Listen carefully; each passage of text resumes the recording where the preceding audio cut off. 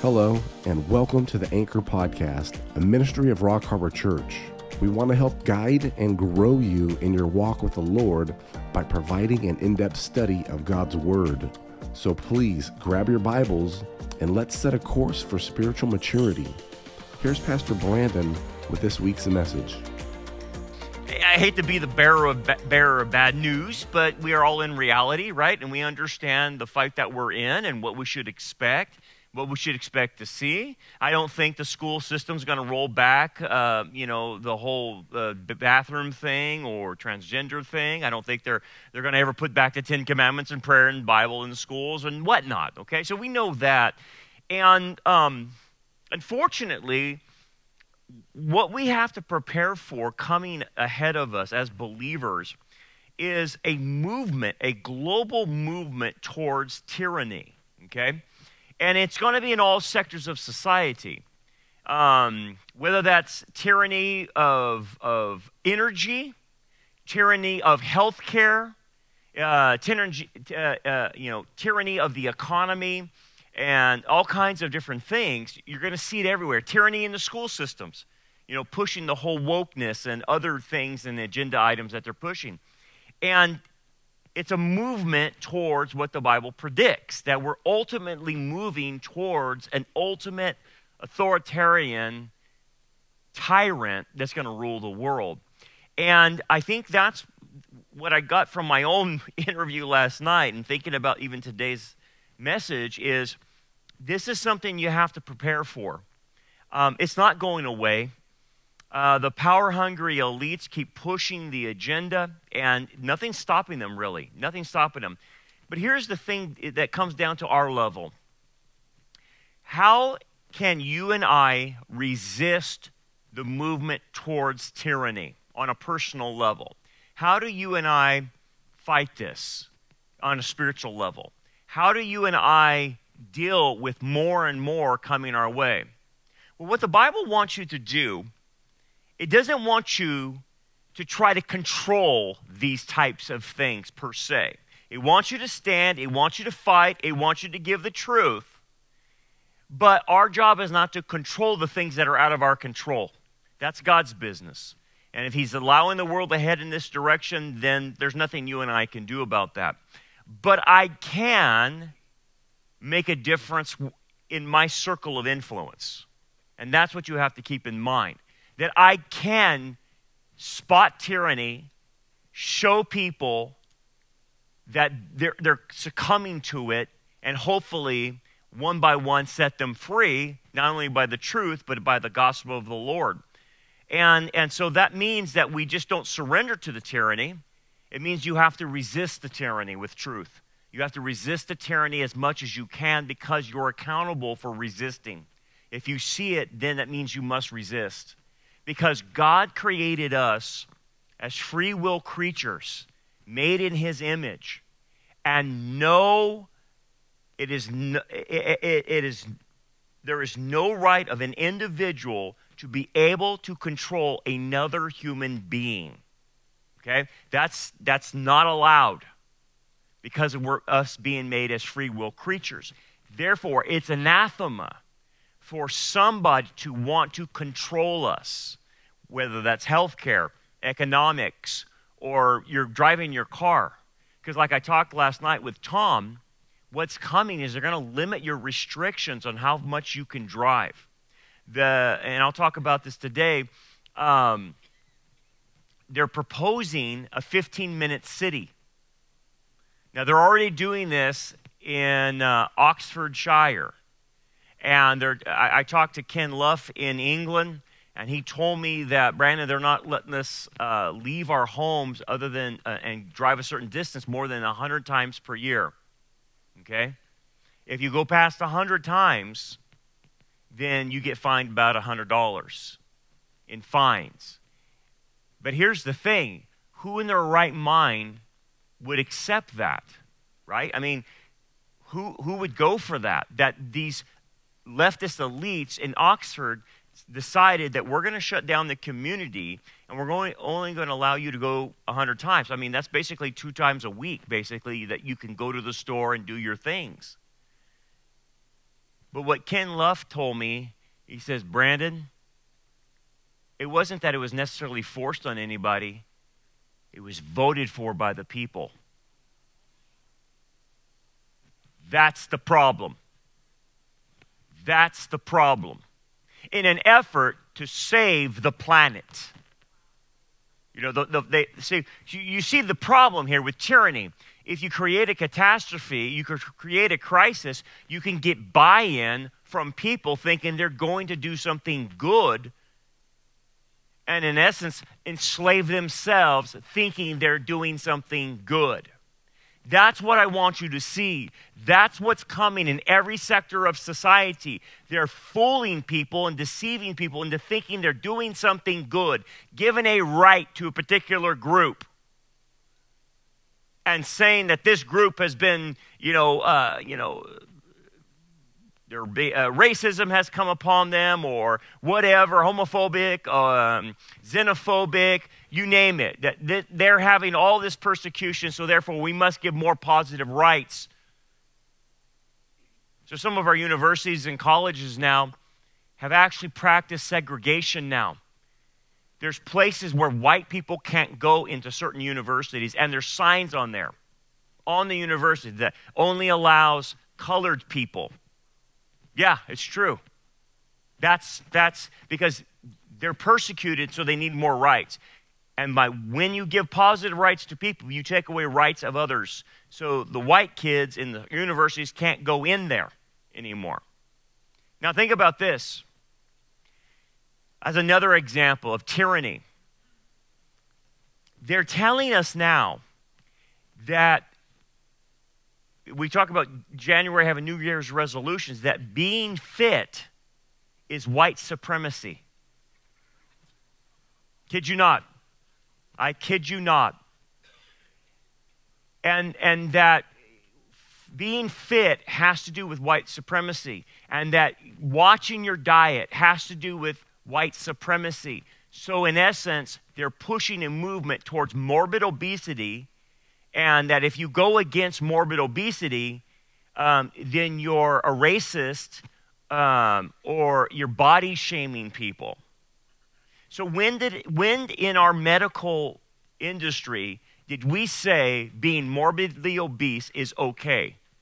When did we do that? Because now that's the norm, and for a doctor to tell someone you need to exercise and you need to lose weight and get in shape and eat right is racist now. What's happening? That's tyranny of the mob. That's tyranny, guys. That you can't say certain things. That's tyranny of free speech. It's all happening. So imagine if this comes to America. By the way, like I said, they're already practicing it. You would imagine where you live, and that you could only go 15 minutes from either direction where you live. You have to grocery shop there. You have to do your athletics or whatever. You're exercising there. You can't ride your bike, 30 miles away. You have to do your exercising in this area. Wherever you take your kids, it has to be in this area. And wherever you work has to be in this area.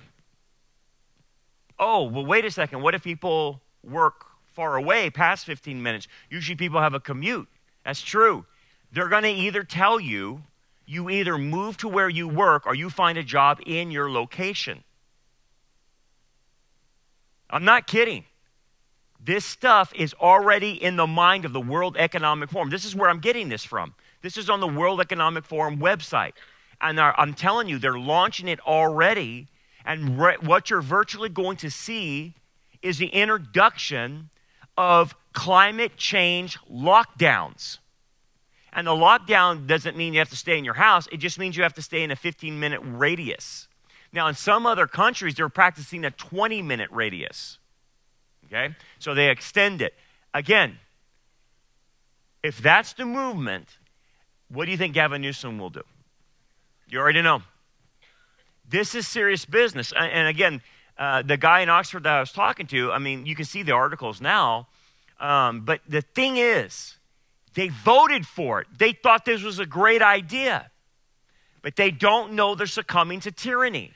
And that's where I want to go, where we're in the passage now in Daniel chapter 11. It's another passage about the Antichrist. There's a passage about a lot of things. But what I wanted you to get out of this is, why does the Lord allow the Antichrist to rule? Why does he? Because what you're going to find out is that in most dictatorships, most tyranny, the tyrannical ruler couldn't have ruled without the mob. And that's the problem. Hitler played off of the German people.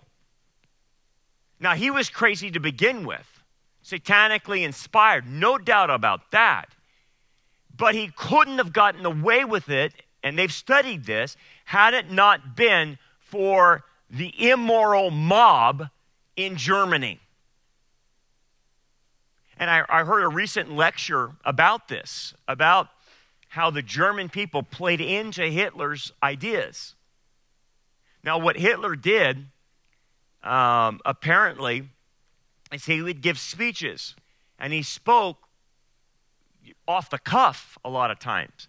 But what he did is he took in information of how the mob reacted to his speeches.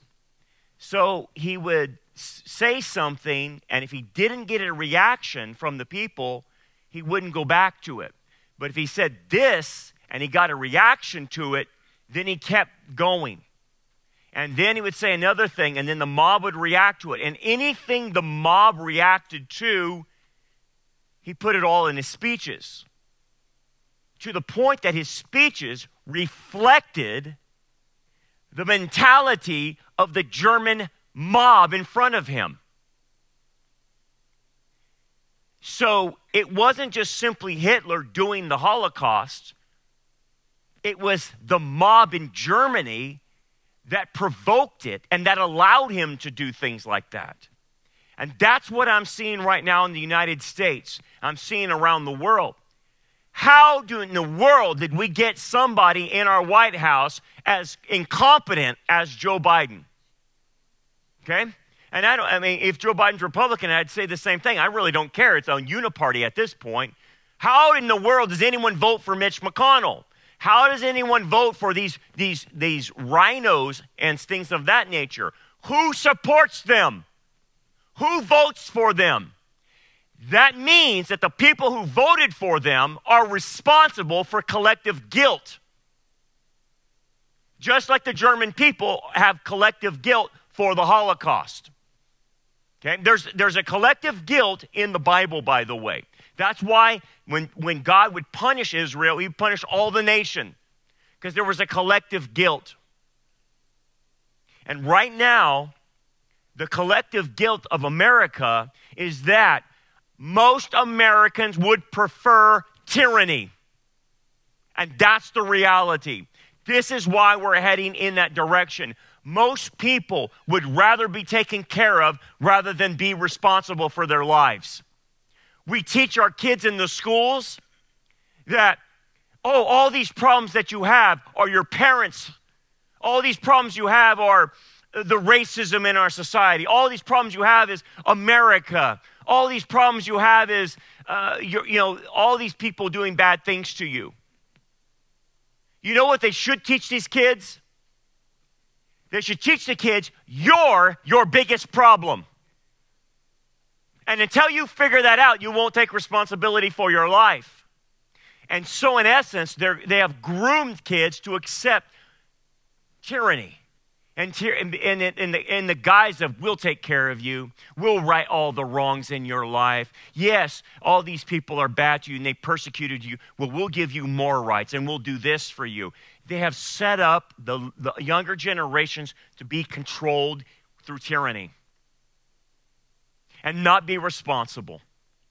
And so what you see in America is not just simply the bad leadership that we have across the board, Republican and Democrat, across the board.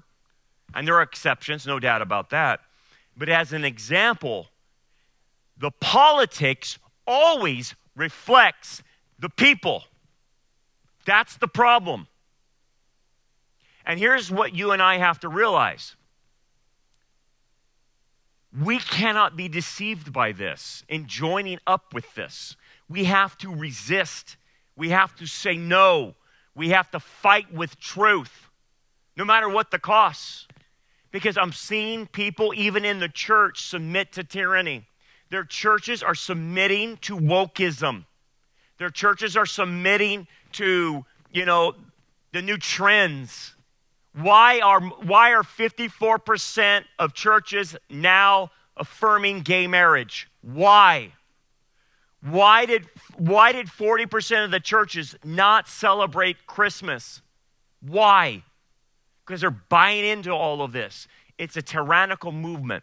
And so today, I want to take you through, again, what Scripture says about the Antichrist, but I want to apply it to help us understand why the Antichrist is allowed to rule. That's a fundamental question we all have to realize. Here's the thing. Tyranny exists because a certain portion of society actually wants it. Now, I know you don't want it, and I don't want it, but the majority do, even though they don't know it. But they do. And it comes down to them not having a biblical worldview, of not seeing things correctly. Let me get to the passage. Okay, so here's the video I want to show you. This is happening in Paris, a 15-minute city. Welcome to your new prison. That's what this is. And people say they want it. Let's go to the scriptures. Let's unpack it and apply it. This is chapter 11 of Daniel. Also in the first year of Darius the Mede, I stood up and confirmed and strengthened him. So there's a little backtracking here that's going on in Daniel chapter 11. Darius the Mede is going backwards in history. And what he's saying, the angel is speaking to Daniel in this context. Daniel chapter 11 is a continuation of Daniel chapter 10, where the angel is speaking to Daniel and unveiling what's going to happen in the end, not only short term, but long term as well. And so he's saying, in the year of Darius, I even stood up, confirmed him, and strengthened him. Now, what is the big deal? Well, the angel said, I strengthened him. I'm the one who did it. I'm the one who gave him the impetus to do this. And basically, Darius the Mede took over from Babylon. Okay? So the angels are saying that we were involved in this. We were able to influence this whole situation. And the other thing that happened, the other way it influenced Darius the Mede too, and a lot of commentators will mention this, is when Daniel went into the lion's den. That this event influenced Darius the Mede so much after seeing this, that again, of course, he promoted Daniel to be one of the highest in the kingdom. But what was this about? It was a spiritual warfare of how to influence Darius the Mede. And in this case, the good angels won. And that's what it's being said and told here. Now, here's the thing. If you try to apply this today, who is winning in the influence?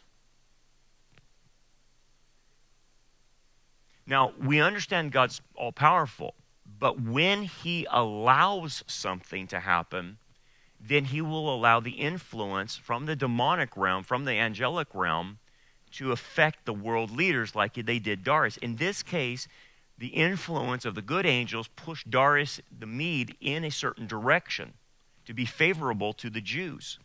That's how the spiritual war was won in this case.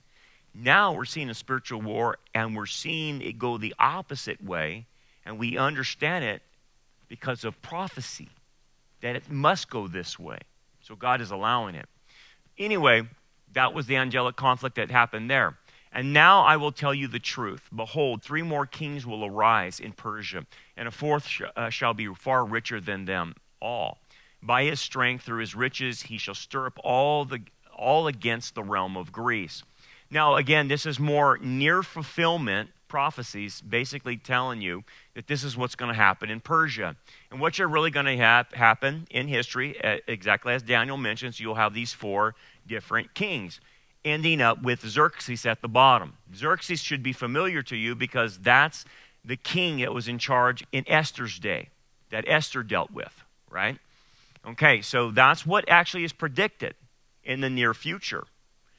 And the near future predicts this changeover from Persia to Greece. And it's all there in Daniel chapter 11 in detail. And basically what you're going to have is a Persian invasion of Greece, and Greece will respond later on with a retaliation, and that's through Alexander the Great. We've talked about this. And so, again, Xerxes was the king in Esther's day. We think that the invasion of Greece happened somewhere, I think, Esther 2, between Esther 1 and 2, or 2 and 3, somewhere in that neighborhood at that time. And obviously, that sparked the resentment in Greece to eventually take over the Persian Empire. Anyway, it goes on. Then a mighty king shall arise who shall rule with great dominion and do according to his will. And when he has arisen, his kingdom shall be broken up and divided to 4 winds of heaven. This is talking about Alexander the Great's kingdom. But not among his posterity, nor according to his dominion, which he ruled. For his kingdom shall be uprooted, even for others beside these. So basically, we've tracked this down, but again, the angel's repeating this again. So what happened with Alexander the Great when he died? His kingdom broke into his 4 generals, Seleucus, Ptolemy, Lysimachus, and Cassander. And basically, they ruled the area like this.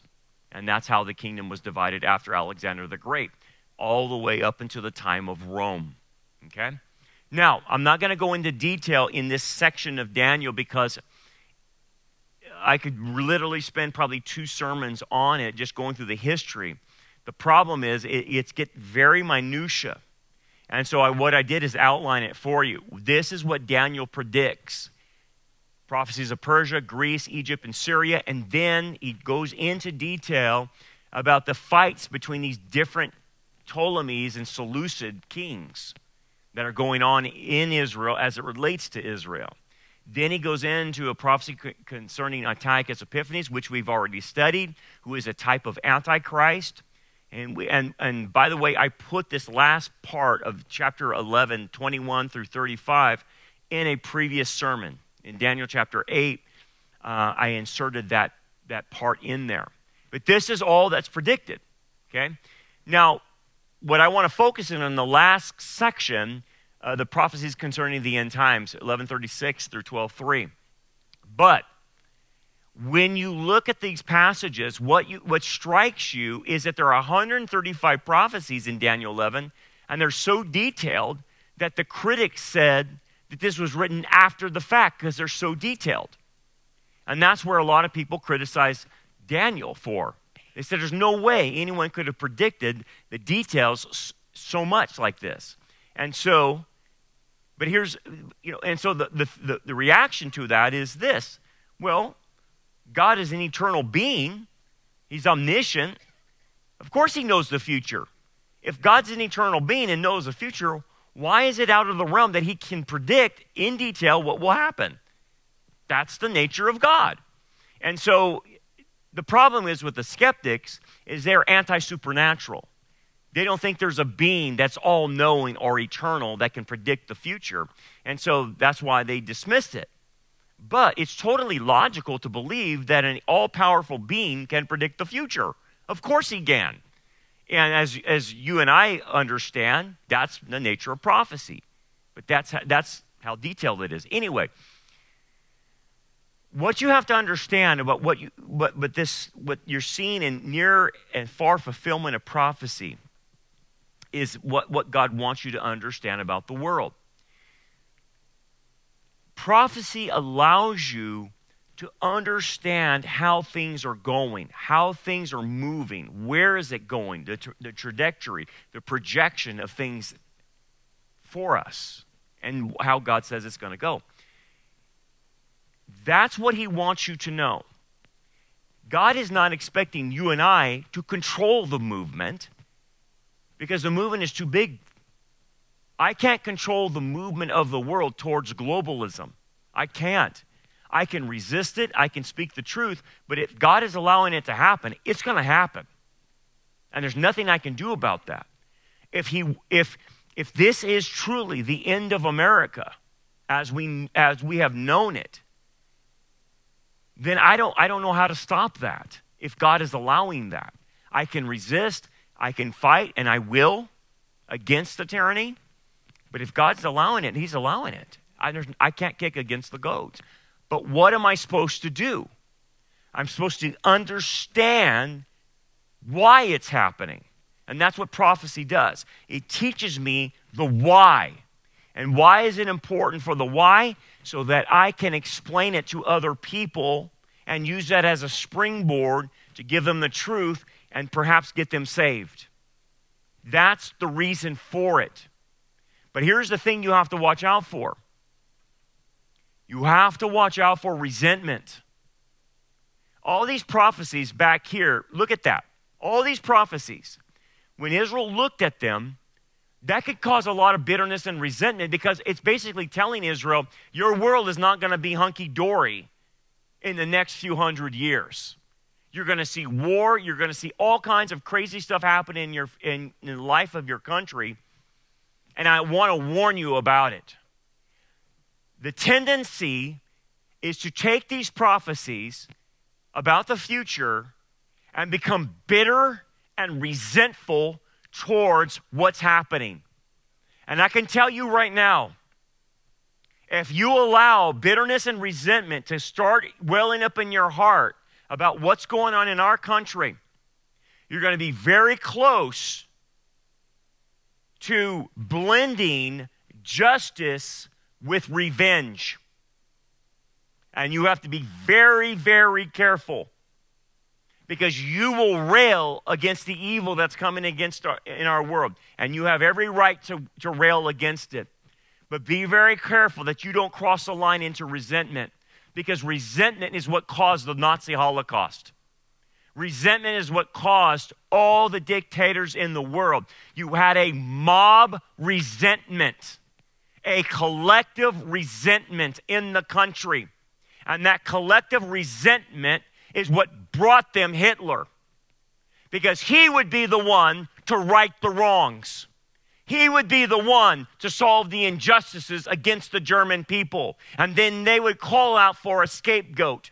Who can we blame for this? And then they targeted the Jews and they targeted the gypsies and they targeted everyone else. What is happening is something you must control. The amount of evil is beyond what I've ever imagined we would see. And if you're not careful, you will slip into resentment and bitterness because your life is not going to go the way you wanted it to, and you will see the enemy right in front of you.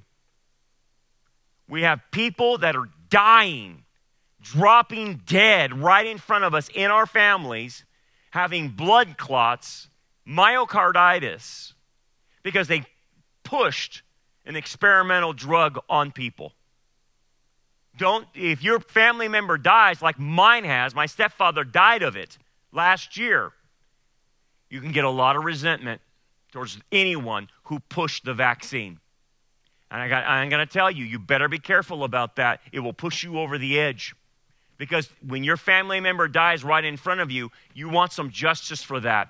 You want justice because of the doctors. You want justice because of the nurses. You want justice for the hospital. You want justice for Anthony Fauci. Right? And that's true. But don't let it cross the line into resentment and revenge. That's what created Nazism. And that's what's now going to create the territory and the environment for the Antichrist, is the resentment. Why do you think they're allowing all the criminals to go? Why? We have criminals all over, and now we have criminal activity everywhere. Everywhere. Have you not seen going into CVS or whatever it is, and Walgreens and all these other places, they have locked acrylic locks on all the items in the store. How many of you ever been in these stores and people just walk out with stuff, right? What is that? It's lawlessness, it's criminal activity, and they want that. Why? Because then people will resent it, people will take matters into their own hands, and they will cry out, this criminal activity needs to stop. And they will come up with a solution that imprisons you instead of the criminal to stop crime. Be careful.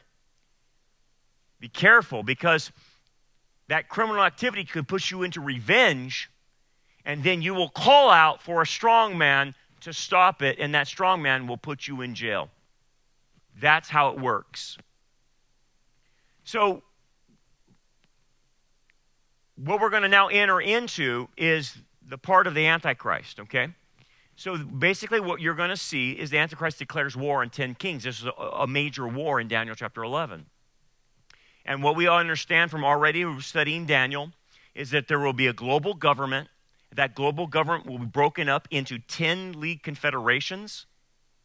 And then the Antichrist will rise out of that 10 league confederation as an 11th horn, right? We've already talked about, they've already designed our world into 10 regions already. It's on the books, so to speak. The Club of Rome did this a long time ago. But they now, the UN, World Economic Forum, they all have it mapped out. America will be part of a North American region, including Canada and Mexico. I heard Laura Logan a while back, and she had some insider information from the globalist elites that meet at these Davos meetings, and they meet at the COP27 meetings. And what comes out of the globalist elites is the reason we're having unvetted illegal immigration is to collapse our system so that we cannot support it. And it's going to bankrupt us, and it will cause us to go into a regional government in order to handle illegal immigration, which includes Mexico and Canada. That's the purpose of illegal immigration right now. It's not just simply for votes for Democrats. It's to collapse the American system, so we have to go to a regional government. That's the start of it, guys. So anyway, it goes on. And the 10 horns that were on its head, another horn which came up, before which 3 fell. So he takes out 3 kingdoms, 3 regional governments, namely that horn which had eyes and a mouth which spoke pompous words, whose appearance was greater than his fellows. Obviously the Antichrist, right? The 10 horns are 10 kings who shall arise from this kingdom, and another shall rise after them.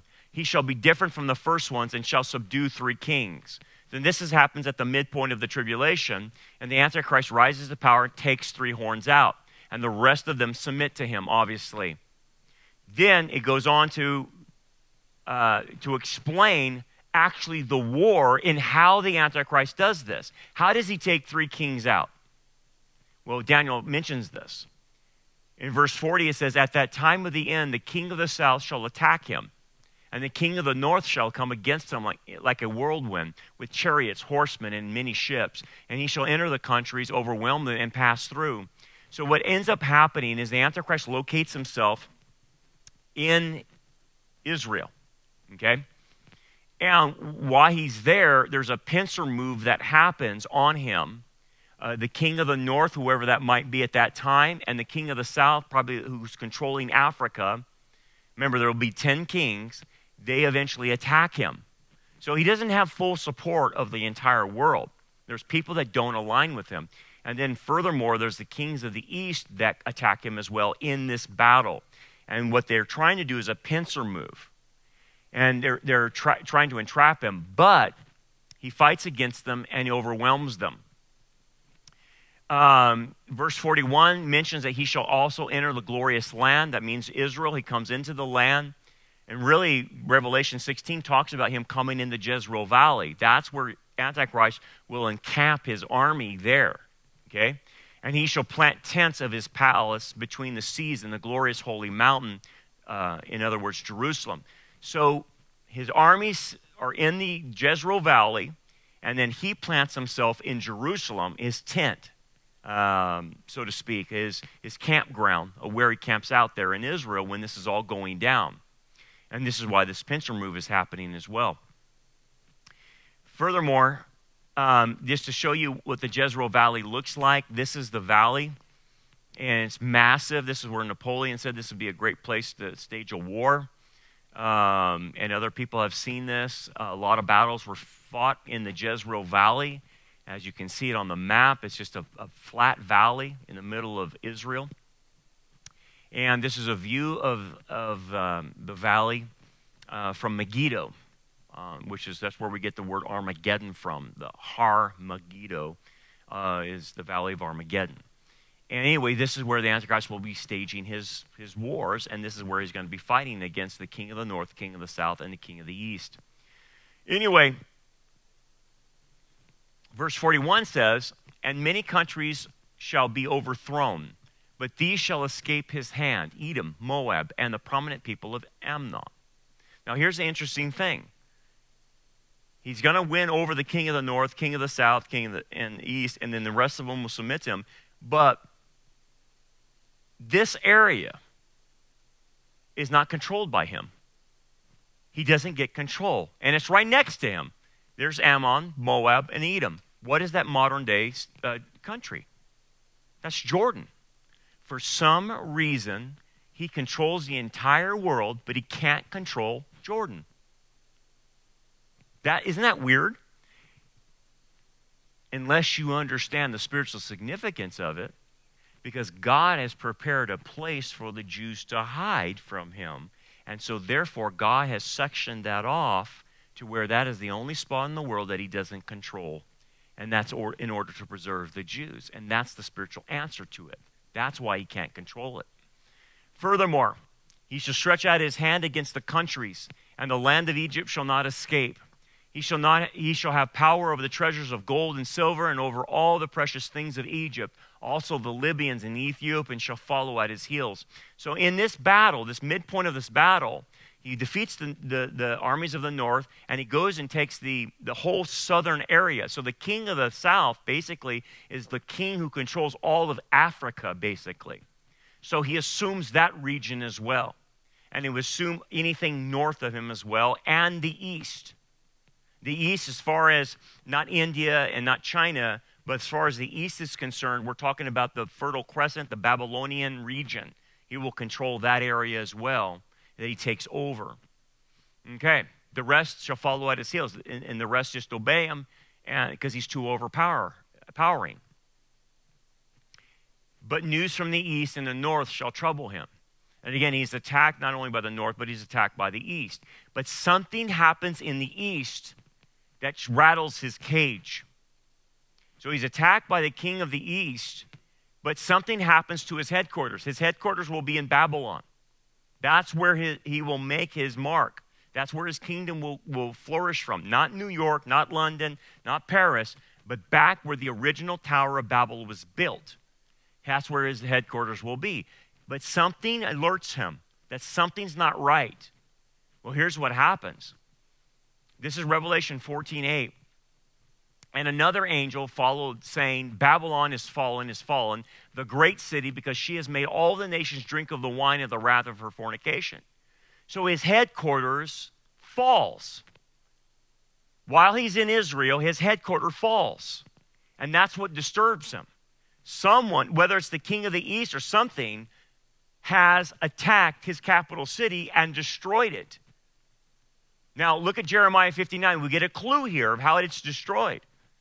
For behold, I will raise and cause to come up against Babylon an assembly of great nations from the north country. Remember, the rumor is from the east and the north.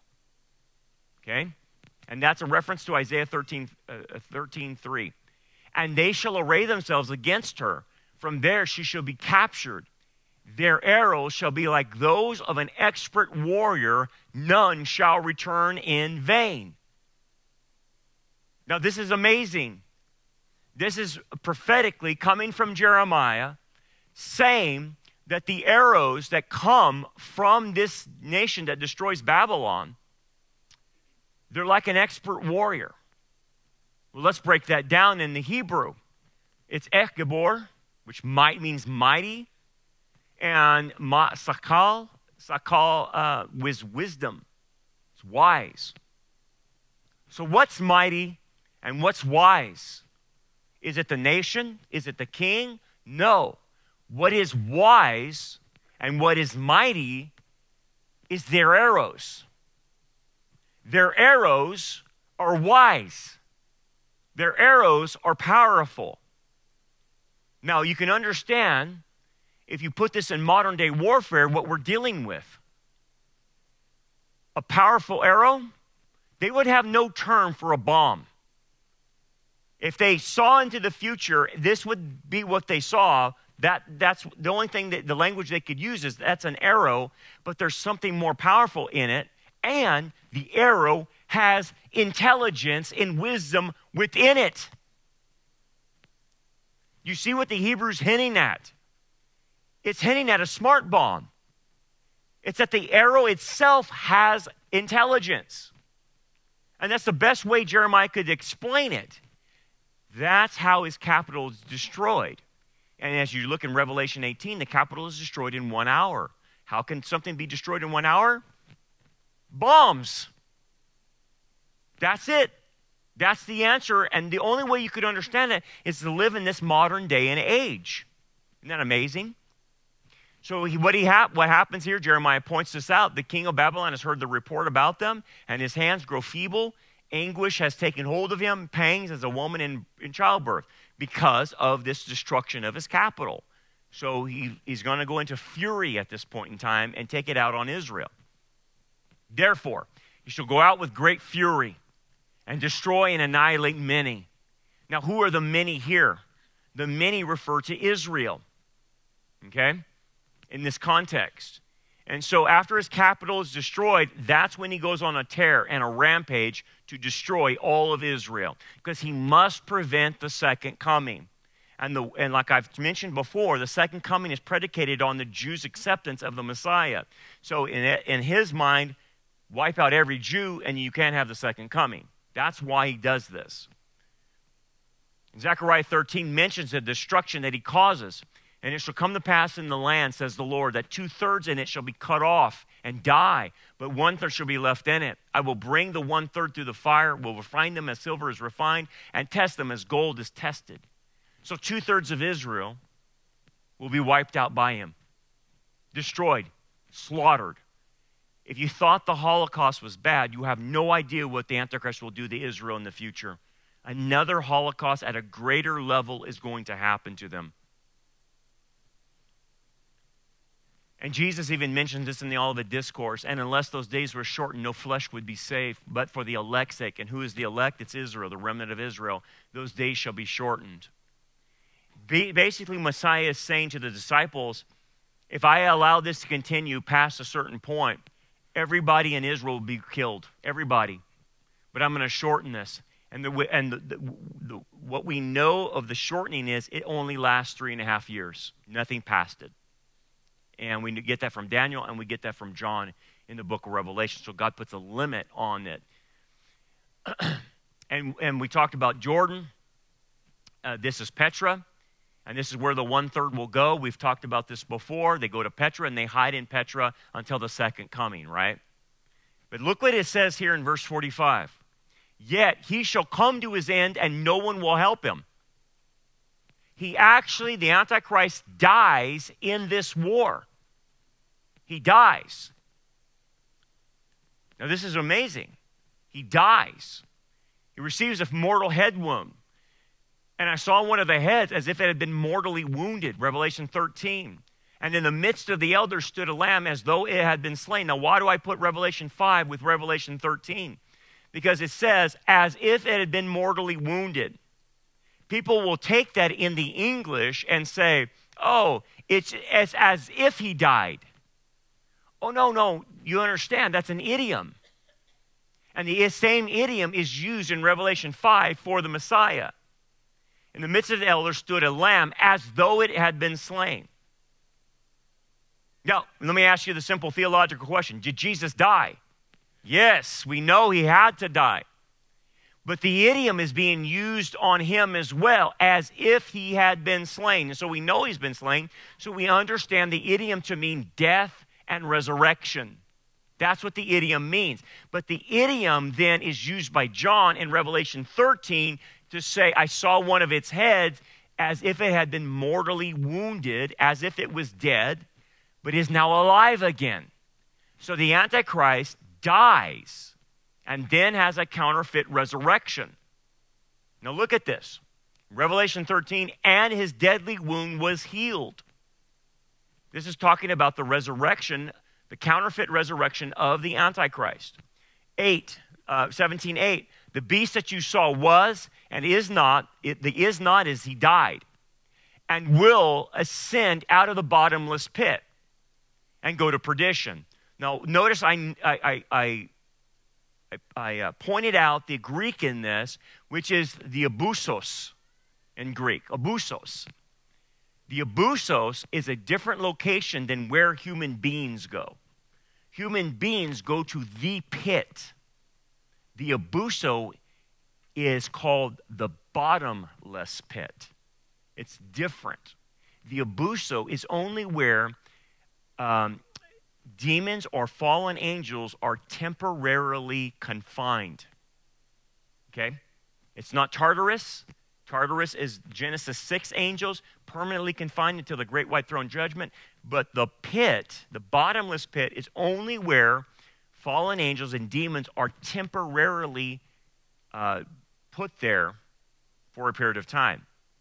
And yet, after he dies, he ascends out of this place.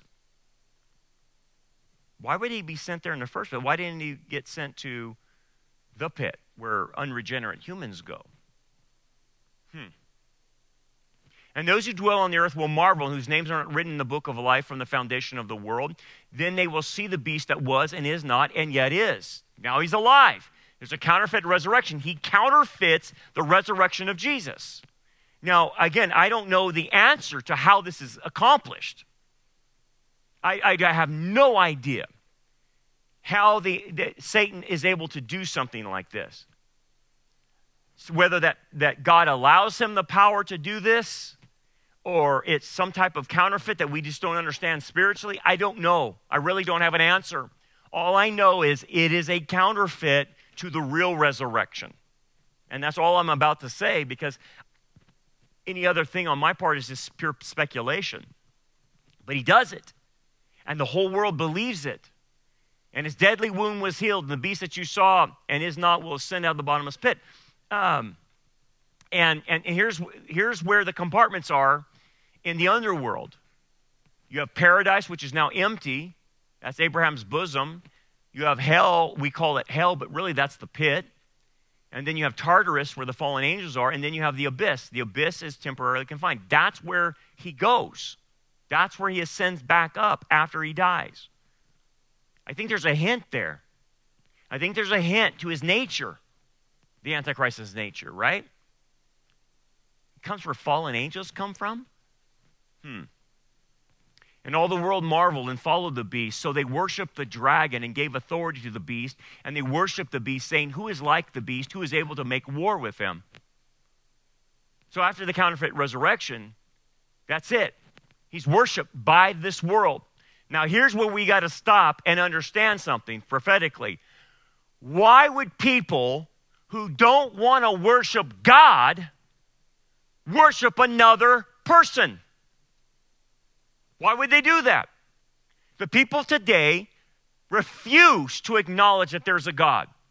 In fact, they make him up. They create Santa Claus gods. But yet in the future, they have no problem bowing a knee to this one individual who's the hallmark of evil and worshiping him. Why is that? What explains this? Because this person, the Antichrist, will put everybody into slavery. He will control every facet of their life. Why would they do that? When God is asking people to follow him, and he says his burden is light, he still gives you the freedom whether you obey him or not. He doesn't force servitude on you. It's voluntarily servitude to him. And we voluntarily submit to him, but we also have a free will, and we can rebel, can't we? But you can't rebel against the Antichrist. Otherwise, you're dead. What you must ask yourself is, why would a person reject God who gives them free will and accept a false God who enslaves them? Why? The answer to that answers today why we're losing America. That's the answer. I'll get to that in just a bit. So why does God allow the Antichrist? Because people want him instead of God. That's why. And that's a hard pill to swallow. Understand this about the Antichrist. He is the embodiment of sinful humanity. He is the sum total of what sinful man produces. This is what we produce. We produce a one-world government, and then we produce a Antichrist. That's what sinful humanity can produce. That's what they produced at the Tower of Babel, didn't they? One leader over everybody, and everyone's enslaved. He is also the epitome of the collective guilt of all unbelievers. He is the epitome of it all. Unbelieving man called out the devil to worship for the exchange of power. That's why. So when you think of the Antichrist, he's the embodiment of our culture. You understand what I'm saying here? He embodies everything our culture wants, which is opposite of what God wants, right? He's the embodiment of it. He is their masterpiece. He is man's masterpiece of the sin nature. So here's the question then. Why do people succumb to tyranny in their own lives? Why do they follow without questioning?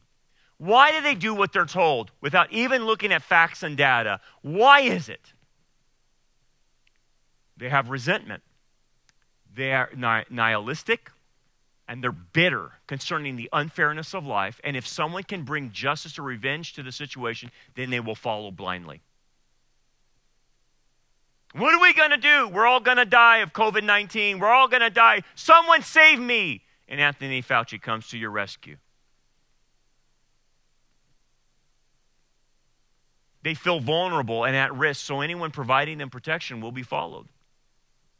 See, we haven't taught our young people in schools how to stand alone for the truth. Because I can tell you this, when you stand alone, when you stand for the truth, you're going to stand alone. There's not going to be a lot of people with you. You have to have enough guts to do it. And unfortunately, there's not enough people with any guts or any spine. What I'm noticing is there are a bunch of cowards. They won't stand up. So because they won't stand up, they go to someone else that will stand up for them and right all the wrongs and protect them. And so someone like Anthony Fauci, someone like a politician, or someone like the Antichrist becomes who their go-to is.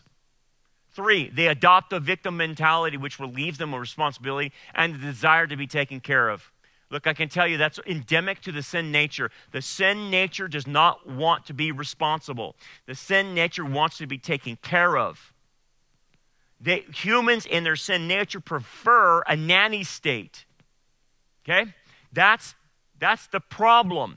Humans in the sin nature have a tendency to be always lazy. And so it's easier for someone else to take care of them. And that's what sets up a tyrant. 4, they benefit from the system of the tyranny. The tyrant is actually giving them things that they want. That's what our government does. The government keeps giving more and more stuff out, and they create dependency on them, create laziness, irresponsibility. But the people, why would they vote them out? Because they benefit from these people being in office. See, the Antichrist will give people exactly what they want.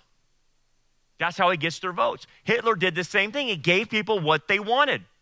You want to kill the Jews? Let's go for it. They look to blame others for their problems instead of taking ownership for what they are responsible for. The tyrant then uses the scapegoat tactic on them. Who's to blame for this? It's the Christians. Because the Christians are so intolerant of my lifestyle. Who's to blame for people wanting our borders locked? It's the Christians, because they're not globalists. You see what I'm saying? We're the scapegoat in our culture. That's what's happening. They're blaming us for everything. And then even saying to the point that exercising is a white thing? Are you out of your mind? That now we have to affirm morbid obesity and we can't body shame? What's happening here? We are the scapegoats because everything biblical that we hold to is now being turned on us saying, you're the problem. And what this culture is, they're putting the blame on the wrong person or group. They should be blaming these elites. They should be blaming Gavin Newsom and Joe Biden. They should be blaming all these Black Lives Matter, Antifa, you name it, transgender. They should be blaming the groomers in our public schools. They should be blaming them for what's happening to people. But instead, the focus has shifted to it's the Christians. It's the Christians. But that's what a tyrant does. And the people buy into this. They're deceived to think that what the tyrant is pushing is actually their idea. That's what the German people thought. They thought it was their idea to do this. People have been convinced that this would be the best thing for them.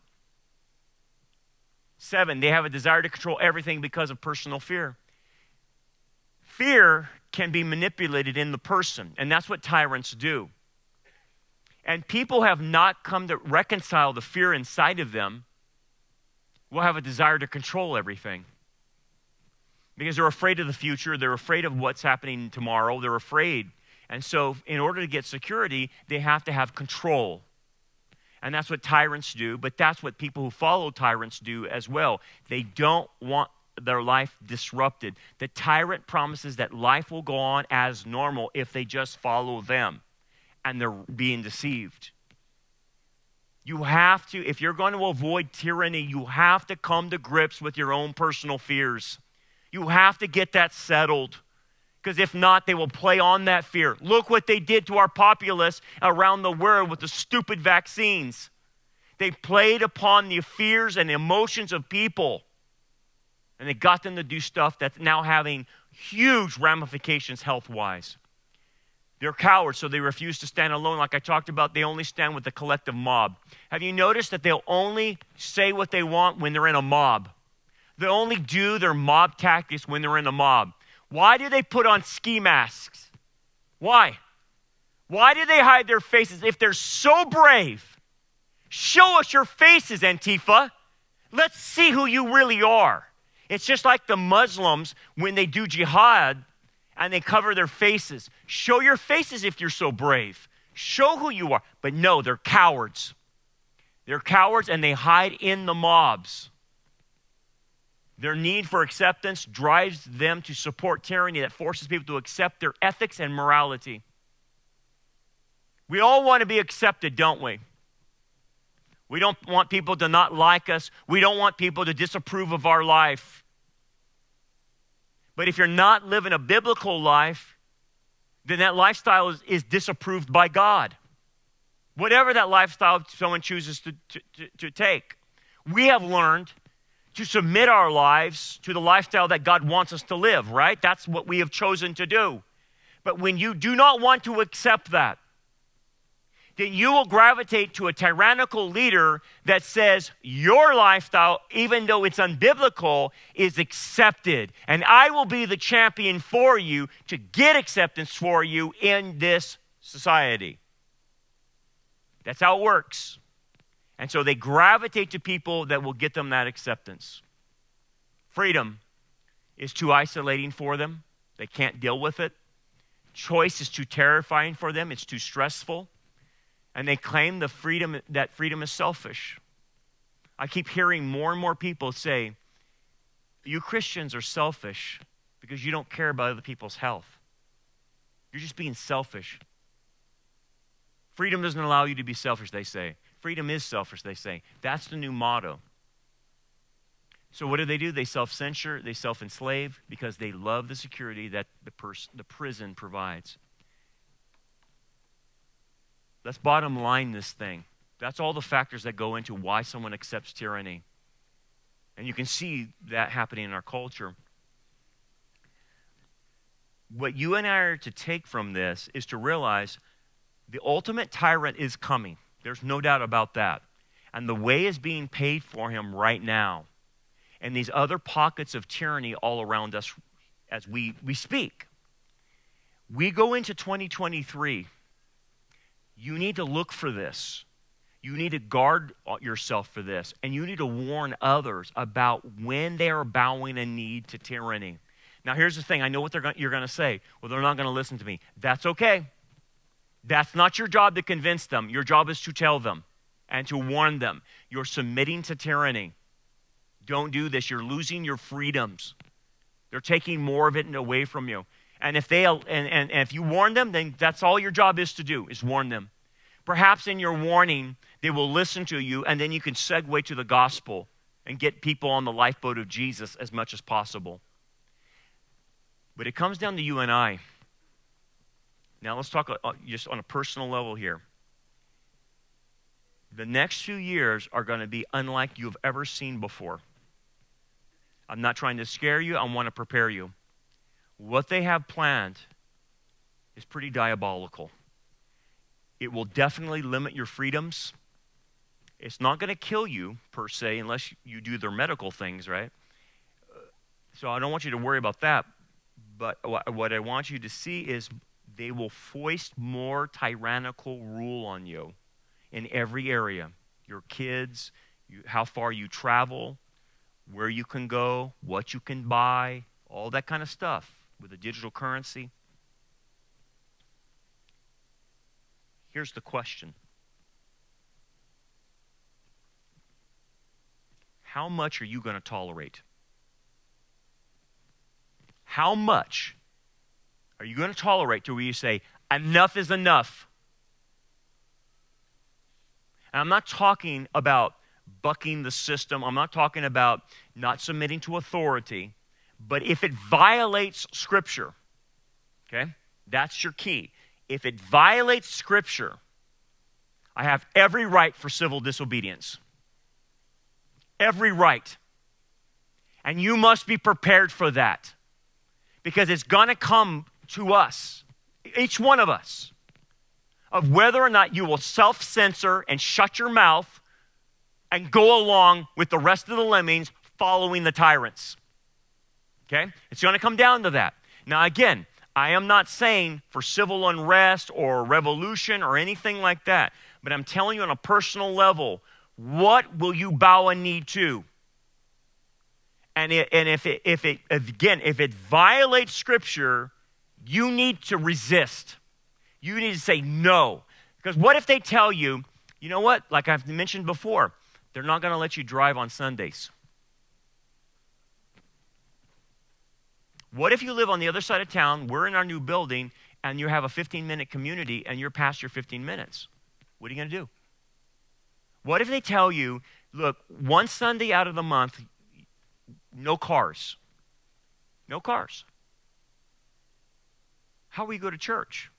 Well, I'll just watch it virtually. Really? That's the choice you're going to make. I'm going to watch it virtually. You see what I'm saying? I'm trying to prepare you not to compromise. Don't give in to this. Don't allow the tyrants to take our rights away, because that's what they want to do. Because at the end of the day, there's only one person I obey, and that's the Lord. And that's it. And I hope that's the same for you. Let's pray. Father, thank you, Lord, for what we can learn about this passage about the Antichrist, diabolical tyranny. Father, we see the pathway beginning set for this in our world, in our lives. And we need strength from you. We need help. We can't do it alone. We can't do it without you. We need your help, but to give us the strength to stand in the face of this, to obey you rather than man, to do what we're called to do, to not shut up, to keep speaking the truth in love, to keep doing the Great Commission, all of these things. that you have called us to do. May we never stop, Father. And I pray if there's anyone here that doesn't know Jesus, they would come to faith in him today, understand he died for their sins on a cross, was buried, rose on the third day, and gives everlasting life to anyone who believes. We pray now in Jesus' name. Amen. Thanks for joining us for another lesson. We hope that this message is a blessing for you and helps you grow towards a more mature understanding of God's Word. For more information about our ministry, we invite you to check out our website at rockharborchurch.net. Until next time, remember, keep looking up, for our redemption draws near.